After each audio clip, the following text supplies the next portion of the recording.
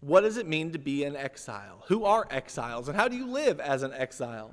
So when I first started studying the Bible a little bit more deeply, I had heard, like growing up in church, I had heard about exile, like Babylonian exile. And I knew that there was a time period when Israel was in exile. I didn't have a lot of clear thoughts about that. I just knew that was something that happened in the Bible. And sometimes when people were talking about the Old Testament, the word exile popped up.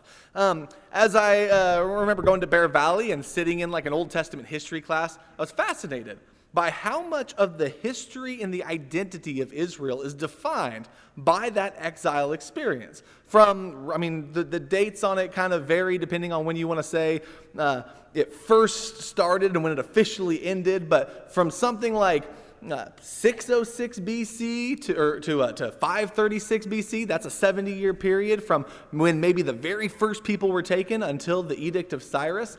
You have the major event of 586 BC, which is when Babylon comes in and destroys the temple and destroys the whole city of Jerusalem and takes everyone else captive. So what ends up happening is like there's this time in Israel's history where just horrible, horrible things happen. Their entire homeland, their entire worship experience, all of that is completely and utterly destroyed by a foreign enemy who is ruthless and powerful. Nebuchadnezzar, the ruler of the ancient world during the Babylonian period, he gets what he wants, and he wanted Jerusalem's wealth. He wanted the wealth of all these nations, so he expanded his empire. Through conquest, violence, and bloodshed, he conquered the world. He took over, and Israel found themselves victims in that scenario. Many of the prophets, they knew that was coming. They predicted that was coming. Jeremiah specifically talks about a 70-year period where that's going to happen. They also interpreted those events not just to be about the power of an ancient Babylonian king, but even more than that, about the power of God. The exile was interpreted as punishment for Israel because of sins that Israel has been involved in. Now, if you know of a person, or if you yourself have experienced something very traumatic, gone through something that was intense and difficult, or something that was defining, that changes you. Like from that point forward, when you look back on your past and when you look towards your future, it's hard to view it without that in mind, or without in some way it being colored or tinted by that traumatic experience. Israel's history is colored by exile all the way through. And so what I want to do is I want to begin this lesson by reading a passage from the book of Jeremiah.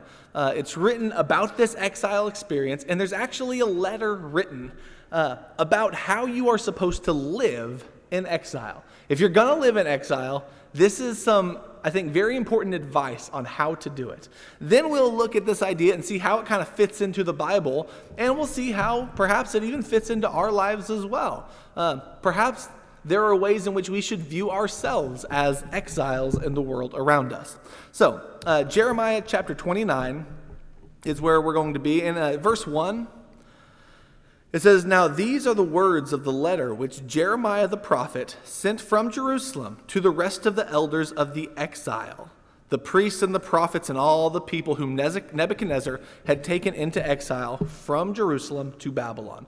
So the context of this letter is, imagine your home has been destroyed. You and your family have been picked up and taken off to some foreign country that maybe we're at war with. And you're now living there in a foreign land. And you think about home, and you long for home, and you miss the people back home, and you miss the worship back home, and you miss this church, and you miss all of those things, and you are in a foreign land.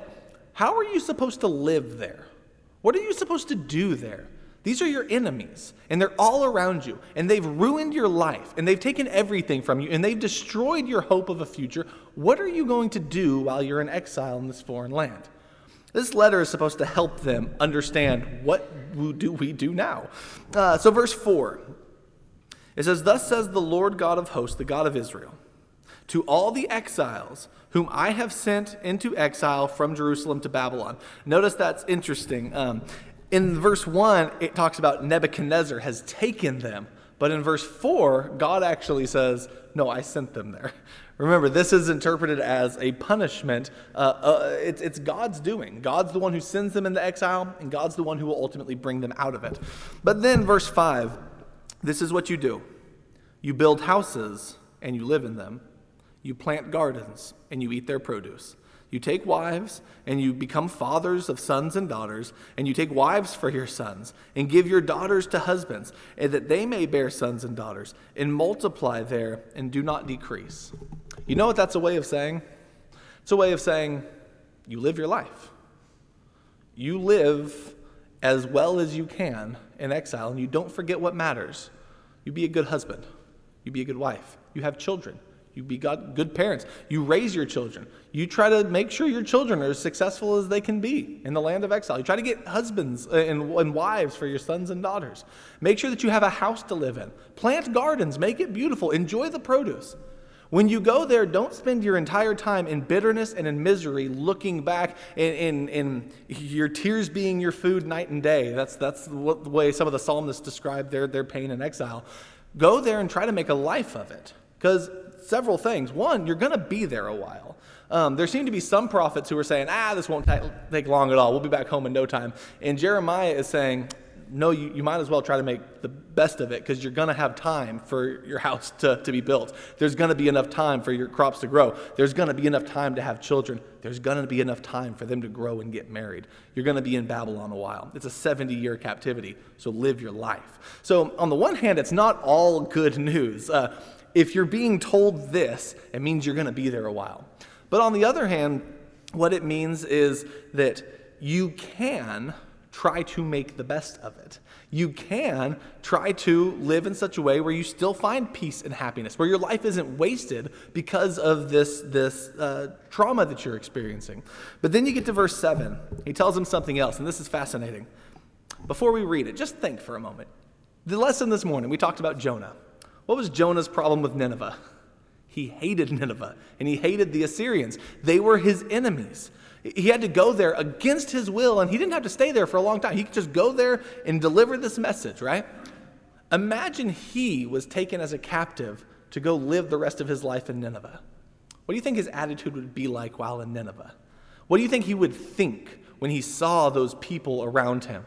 What would go through his mind day after day as he saw the marketplace, as he saw their idols, as he saw their armies, as he saw their city that was built on bloodshed? When he saw all of that around him, what would his attitude be as he saw that? I have a feeling it would be one of intense hatred. I have a feeling it would be one where it caused bitterness and malice every time he looked around and opened his eyes. His spirit would be stirred up within him with anger and rage. You know what this says to do to people in that situation? Your enemies have come. They have destroyed your home. They've taken you captive. You now live among them in a foreign land. Do you know what you should do? Verse 7. Seek the welfare of the city where I have sent you into exile, and pray to the Lord on its behalf. For in its welfare you will have welfare.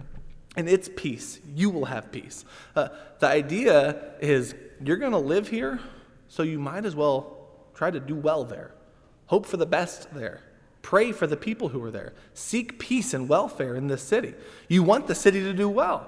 You could be tempted out of hatred for your city to want the city to fall and for other people to come and destroy this city. But he says, no, you should seek the welfare of the city where you are. This idea of praying for your enemies even while they're holding you captive.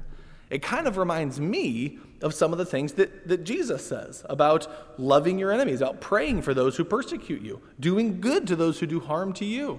That's an idea that you could find seeds of planted many years earlier in passages like this. How is it that you live in an exile in a foreign land? You make the best of it, and you seek peace in the city that you are, and you hope for a better future.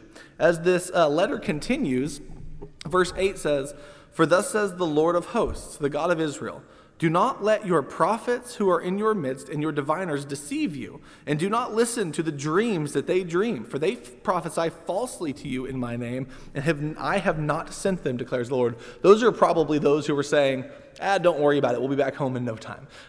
What he's saying is there are people who are out there prophesying falsely in my name. Verse 10, "For thus says the Lord, when 70 years have been completed for Babylon, I will visit you and fulfill my good work to you and bring you back to this place. For I know the plans that I have for you, declares the Lord, plans for welfare and not for calamity, to give you a future and hope. And then, when you call upon me and come and pray to me, I will listen to you. You will seek me and find me when you search for me with all of your heart. What God is saying is things are going to be rough, but you can make the best of it. You can pray for those around you while you're in exile, and you can hope for a better future because your God hasn't forgotten you.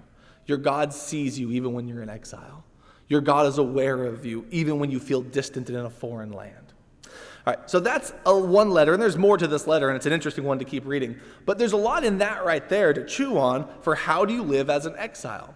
So one thing that I think is helpful to remember is as we read about this exile experience, yes, this is a 70-year period in the life of Israel. It's unique in that way. However, exile is not unique to this one time period, and it's not unique to this one period. As a matter of fact, or to this one people. As a matter of fact, exile is one of the major themes that begins in the early parts of the Bible and goes all the way to the end. Adam and Eve were placed in a beautiful Garden of Eden.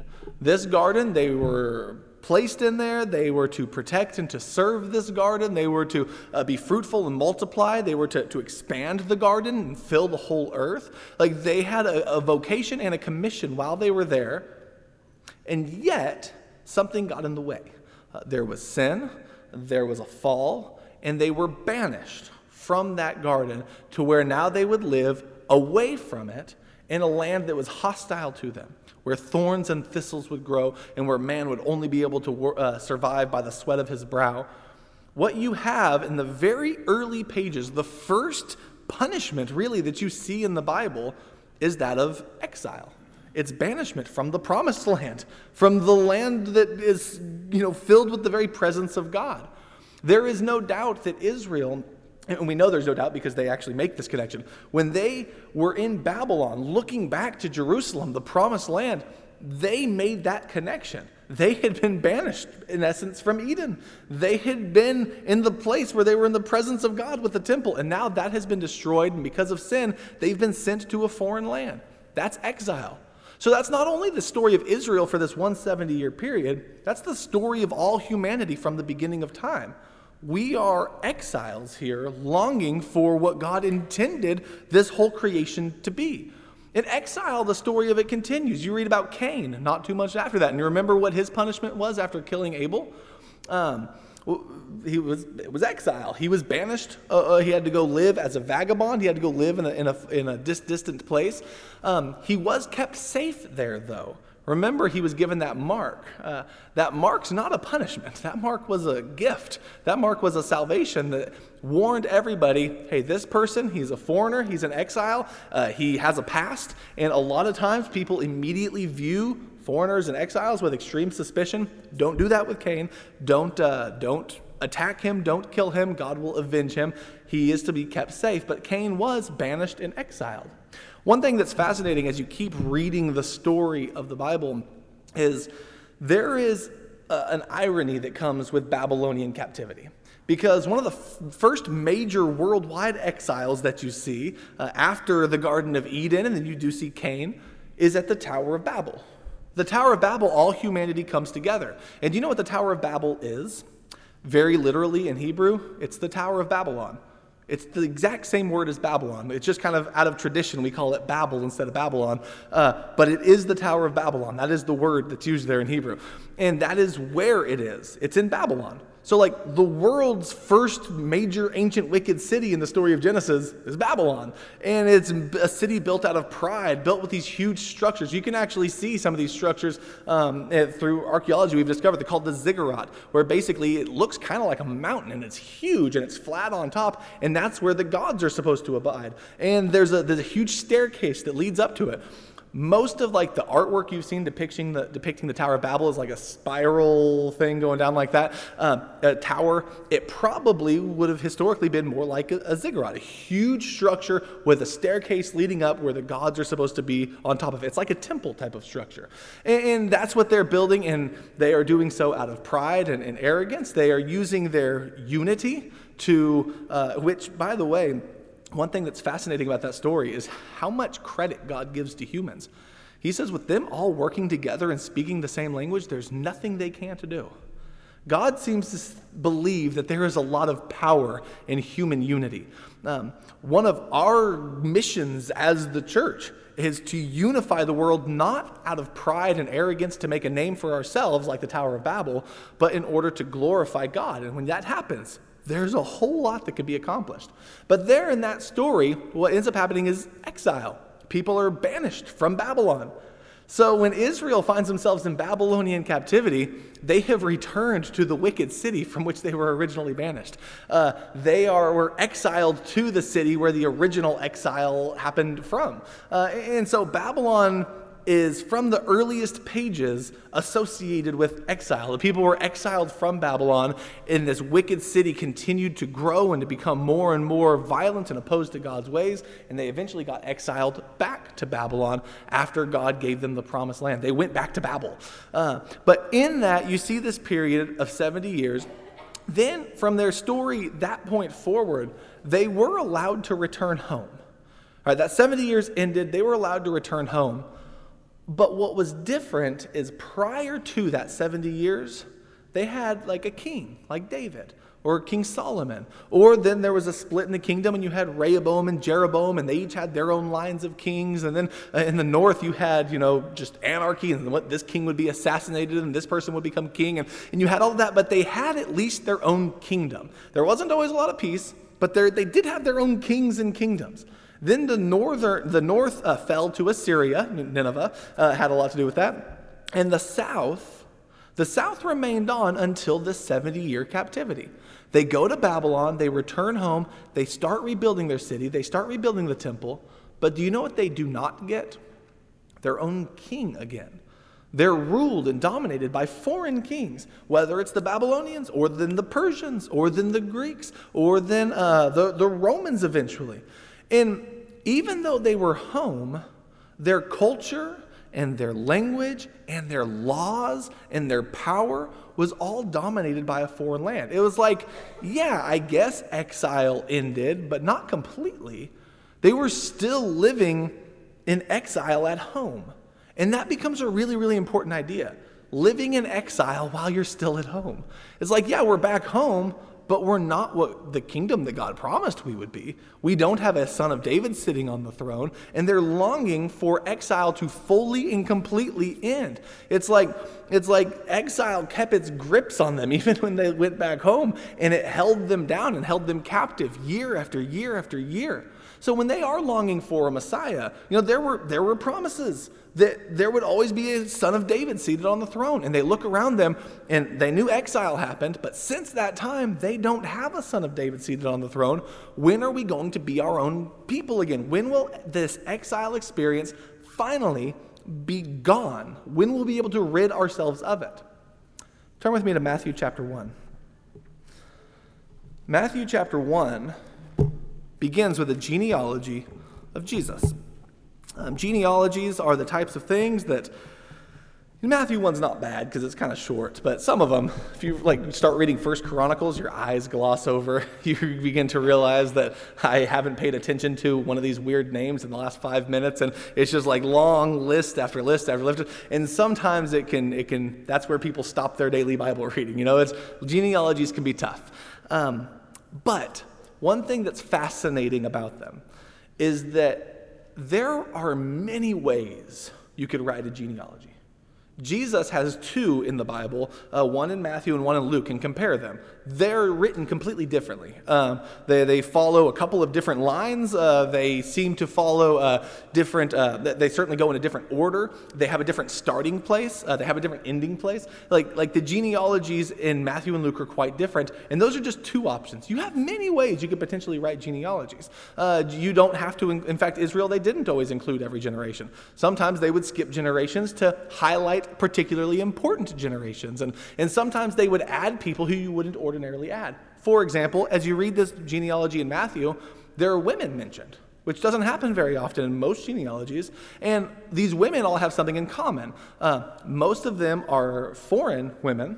They are like Ruth was from Moab, or you have a woman who, you have Tamar, you have Ruth, and you have these others who were like came into Israel but were not originally a part of Israel. But then also they tend to have some sort of sordid question in their past. Maybe it's their fault, maybe it's not their fault, but you have a questionable history and a foreign person and a woman. And so when you see those types of things, you think, okay, well, maybe there's something there that is I'm supposed to notice as I continue to read through this. Maybe this is setting the stage for me understanding Jesus a little bit better. Maybe Jesus is going to be someone who reaches out to even women who would ordinarily be neglected. You're actually going to see that in the gospel. Maybe he reaches out to foreigners in ways that you wouldn't ordinarily expect the Messiah to do. And they kind of plant seeds that can help you read the rest of the story. All of that is to say, Matthew has a very intentional structure in the way he does his genealogy. In fact, it's so intentional that after he finishes the genealogy, he goes and recaps it for you so that you don't miss it. There is a certain number of generations. There's 14, 14, 14. He wants you to see 3 sets of 14. And he also includes a major event at each of these 14, or a major name. So you have Abraham is at the beginning. And Abraham is going to go to David. All right, so you're going to have basically the call of Israel to the king of the United Kingdom of Israel, the first king in the line of David. And so you get from the call to the monarchy. In between there, you're going to have like Egyptian slavery, the judges, all of that stuff. But you're going to get that time period right there.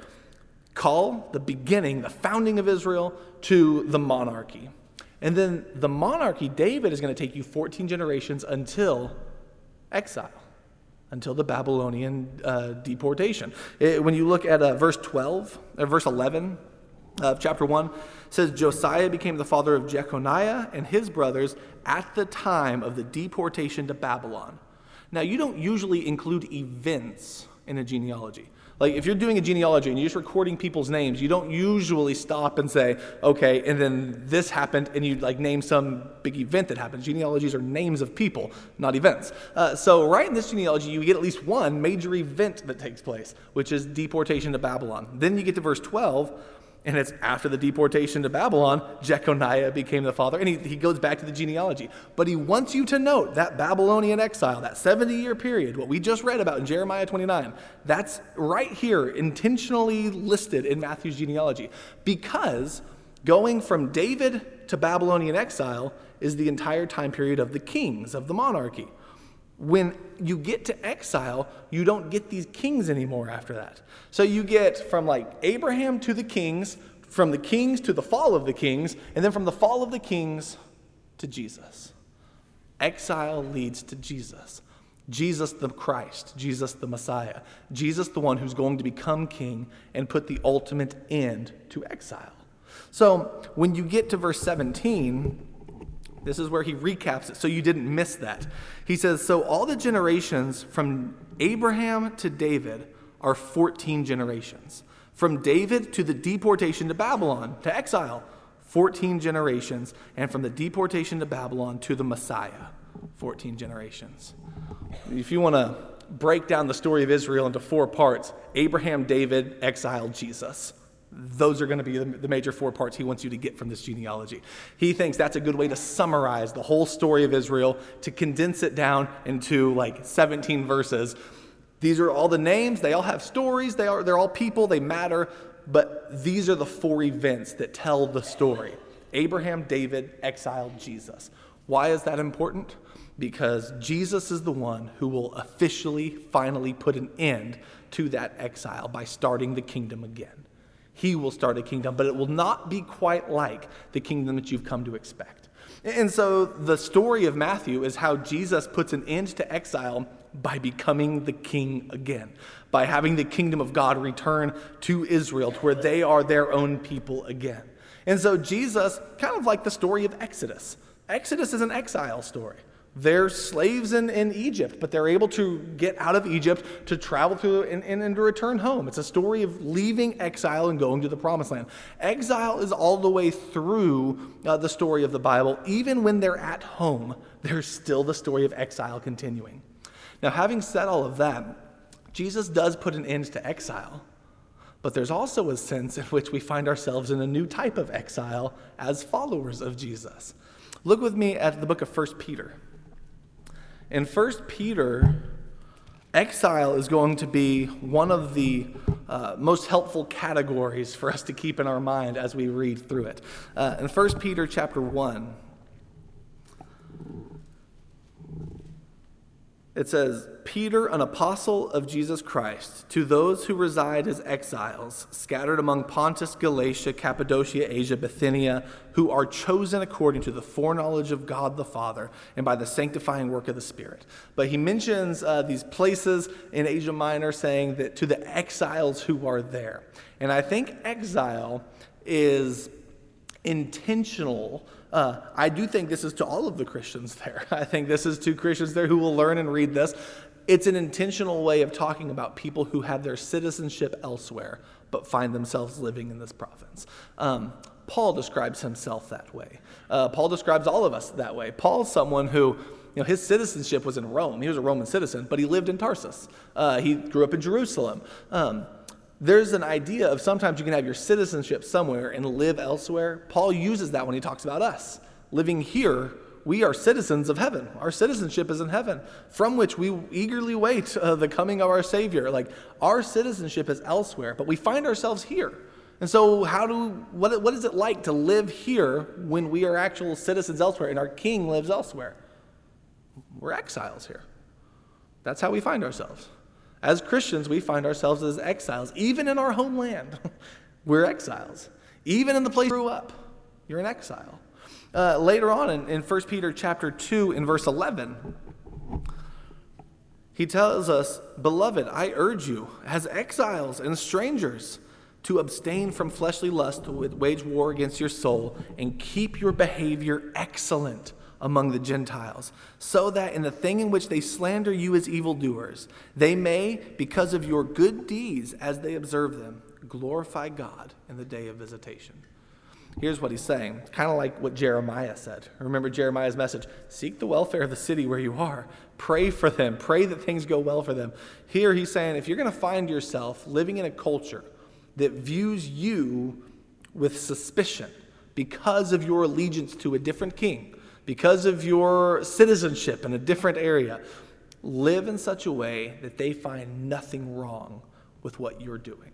In such a way that they can see the goodness of God through you. Make your home country look good by being a well-behaved exile. So if you're going to be an exile here on this earth because you're a citizen of heaven, live in such a way that heaven looks good. Live in such a way that your king is well represented in the way that you act. That's going to look like, verse 12 says, keeping your behavior excellent. When it comes to your responsibility to the government, verse 13, you be submissive and you keep your behavior excellent. He says in verse 15 of chapter 2, for this is the will of God, that by doing right, you may silence the foolishness of ignorant men. People who would want to condemn you, when they look at you and see you doing what is right, having good behavior, they're silenced. They can't find anything to critique or condemn. You be submissive to those who have authority over you. In chapter 3, you be submissive to unbelievers. Even an unbelieving husband, a wife is to be submissive. That way, he can be won by her behavior. In the same way, husbands, in verse 7, are supposed to live with their wives in an understanding way. Everyone, in verse 8 of chapter 3, is to be harmonious, sympathetic, brotherly, kind-hearted, humble in spirit, not returning evil for evil or insult for insult, but giving a blessing instead. For you were called for this very purpose, that you might inherit a blessing. That's how you live as an exile. And so when we think about the story of the Bible, we think about exile for all humanity happening in Eden. We think about exile happening here and there at specific occasions. You think about the 70-year exile, but then there's also the sense that even if that 70-year exile, it continued on in some ways, even after Israel returned home, until Jesus came to bring about the kingdom of God. But once you become a part of the kingdom of God, you enter into exile in a new way. And we're longing towards the ultimate end of exile, which is Eden restored. eternal life, given again, the very presence of God back with us again. That's the picture that the book of Revelation ends with. The trees of life are there for the healing of the nations, and the water of life is there, the river of life. And you see, the curse is no longer there. Exile has fully and completely ended. So from beginning to end, exile is a major theme. But throughout it, you have these calls for how you live when you find yourself in exile. You care even about your enemies. You pray for those who have put you in exile. You seek the welfare of the city where you are. You keep your behavior excellent among the Gentiles. You be a submissive person. You be an obedient person. You be a kind, caring person. You don't return evil for evil or insult for insult.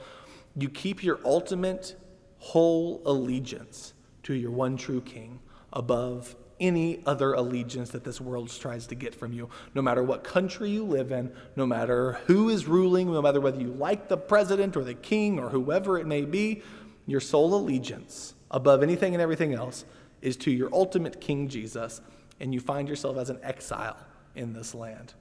Live as a good exile. Those are some of the ideas throughout the Bible, and there's a lot more that you could dig into associated with the idea of being an exile. Daniel was an exile. That book is about how to live as an exile. He's someone who, in some ways, brought up the culture of the king around him. In some ways, he followed the culture where he could, but he also drew lines when he needed to draw lines. He wouldn't worship the false gods of the culture, even though he was certainly a benefit to the king in that culture. He found ways of living faithfully as an exile. There's many passages you can go to that present these types of ideas. But ultimately, as we bring the lesson to a close, live in such a way where those who are not citizens of heaven can see the goodness of heaven in you. Pray for the welfare of the city where you are. Show the goodness of God in the community and in the world around you. Be a faithful exile. If there's anyone here tonight who you have sins you would like to repent of, or you would like the prayers of the church, or if anyone would like to become a Christian and be baptized here tonight, we would love to help you in that in any way that we can. If you have a need, come sit on the front row while we stand and as we sing.